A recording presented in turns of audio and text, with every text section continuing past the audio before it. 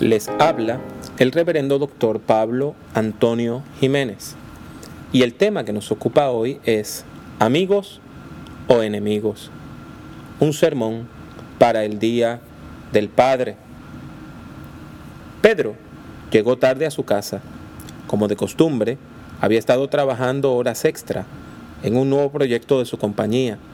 Al llegar a casa, encontró a su esposa con sus niños pequeños, pero Esteban, su hijo mayor, estaba en la calle con un grupo de amigos. Pedro lo esperó hasta la madrugada. Cuando Esteban llegó, Pedro lo confrontó.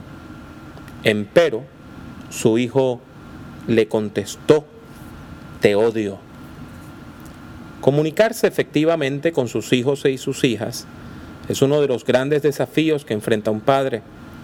La distancia entre las generaciones dificulta la comunicación. Dado que la juventud tiene su propio lenguaje y sus propias prácticas, hablar con una persona joven es tan difícil como hablar con una persona extranjera que hable un idioma extraño.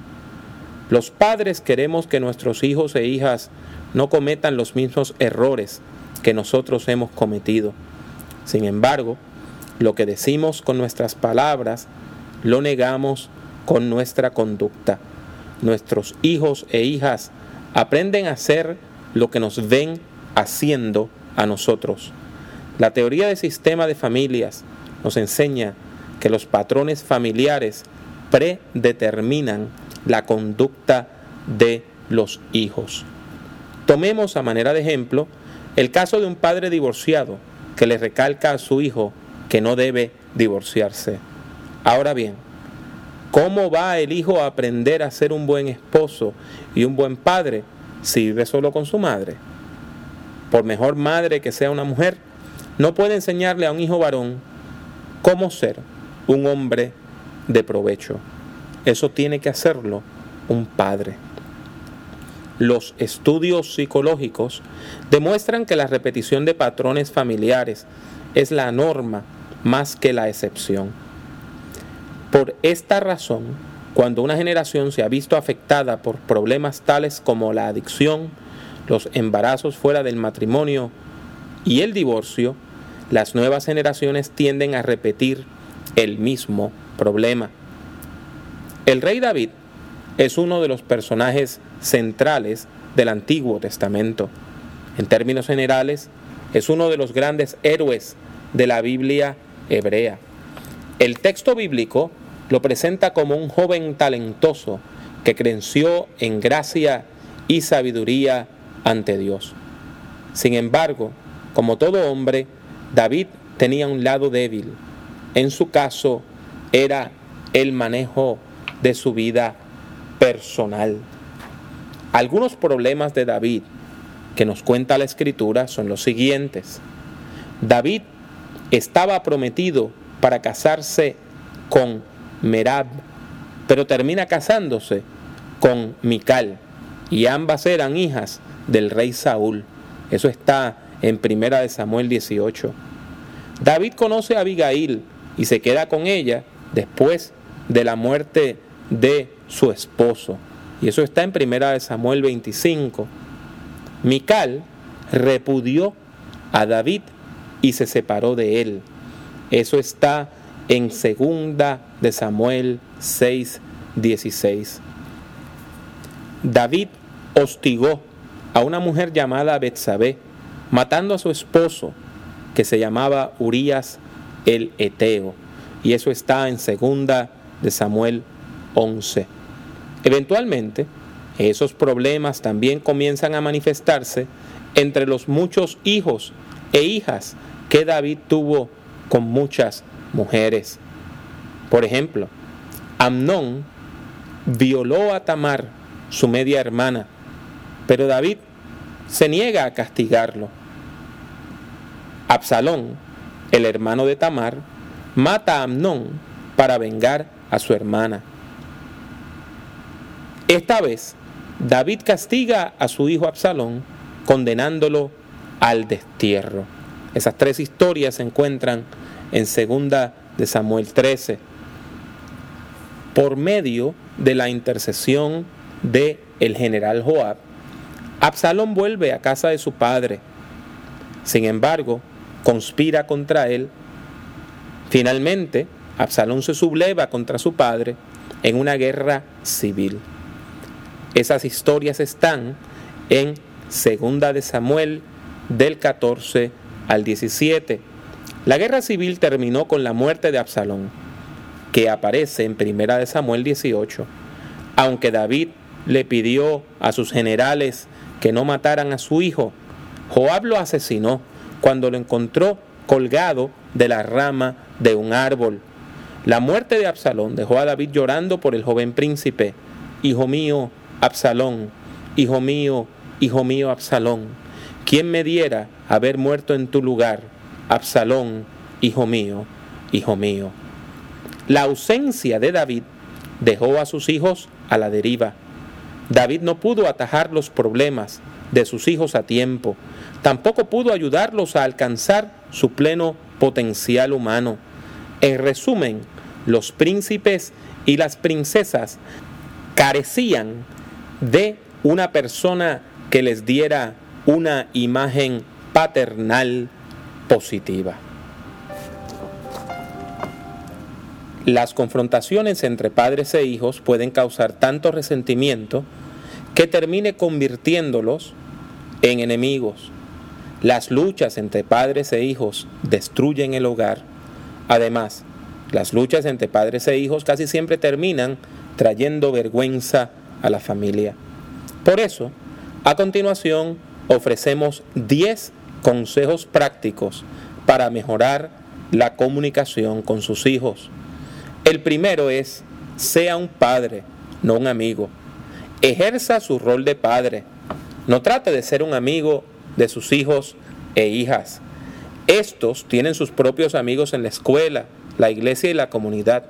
Sus hijos necesitan un padre, no un amigo más. Muchos de los padres que intentan ser amigos de sus hijos terminan siendo una mala influencia para ellos. Segundo, permita que sus hijos o hijas busquen su propio camino. No trate de alcanzar sus propios sueños a través de sus hijos. Trate de aceptarlos tal como son, comprendiendo que ellos tienen su propia manera de ser, que puede ser muy distinta a la suya. Los hijos resienten que les obliguen a hacer cosas que no les interesan. No les obligue a perseguir sus propios sueños. En tercer lugar, ofrezca un buen ejemplo a seguir. La contribución más importante que los padres pueden dar a la vida de sus hijos e hijas es tener un matrimonio estable. Las estadísticas indican que las personas jóvenes que provienen de hogares estables pueden mejorar más efectivamente los problemas y las tensiones de la adolescencia. En cuarto lugar, busque la armonía familiar.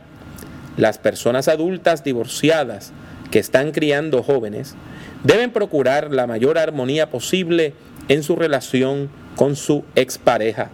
El padre debe mantenerse involucrado y activo en la vida de sus hijos.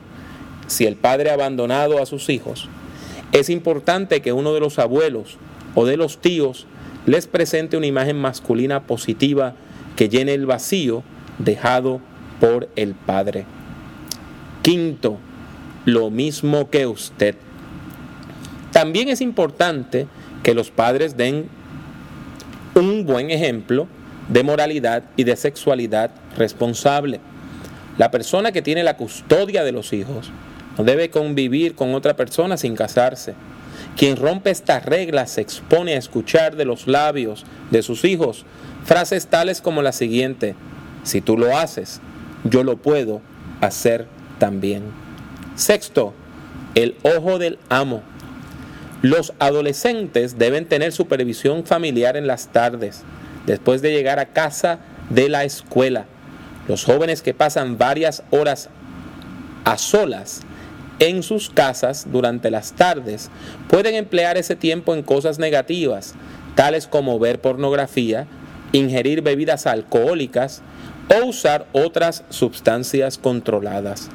Además, pueden sentirse tentados a tener relaciones sexuales prematrimoniales en la comodidad de su propio cuarto dormitorio. Séptimo, comparta su fe. Los padres deben compartir su fe en el hogar.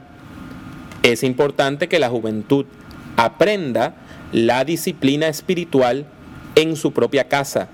Enséñeles a sus hijos, por medio de su ejemplo, a asistir a la iglesia, a leer la Biblia y a orar regularmente. Octavo, hable con ellos. Un padre debe pasar diariamente unos 10 o 15 minutos hablando a solas con cada uno de sus hijos. Esto les ayudará a cultivar relaciones familiares abiertas, profundas y duraderas. Use este tiempo para hacer preguntas que le permitan conocer los intereses de sus hijos. 9. ¿Qué ven? ¿Qué escuchan? Se debe estar al tanto de la influencia de los medios de comunicación masiva en la juventud. Los padres deben sentarse a ver televisión con sus hijos. También deben leer o escuchar las letras de las canciones que están de moda. Antes de darle permiso para ir al cine, deben leer alguna reseña periodística de la película en cuestión. Número 10. Señales de peligro. Se debe prestar atención a las señales de peligro que los jóvenes puedan manifestar. Por ejemplo, un adolescente que está deprimido manifiesta problemas de conducta en el hogar o en la escuela, baja las notas súbitamente, aumenta o pierde peso considerablemente, manifiesta interés en el ocultismo, guarda aparatos sexuales en su cuarto, tiene parafernalia de drogas o roba, necesitando ayuda profesional. Conclusión. La conducta familiar y personal de David revela las consecuencias funestas que tiene el dar un mal ejemplo a los hijos. Aprendamos de este modelo bíblico que Dios nos llama a vivir en santidad, una santidad que nuestros hijos e hijas puedan imitar. En gran medida, su futuro depende de ello.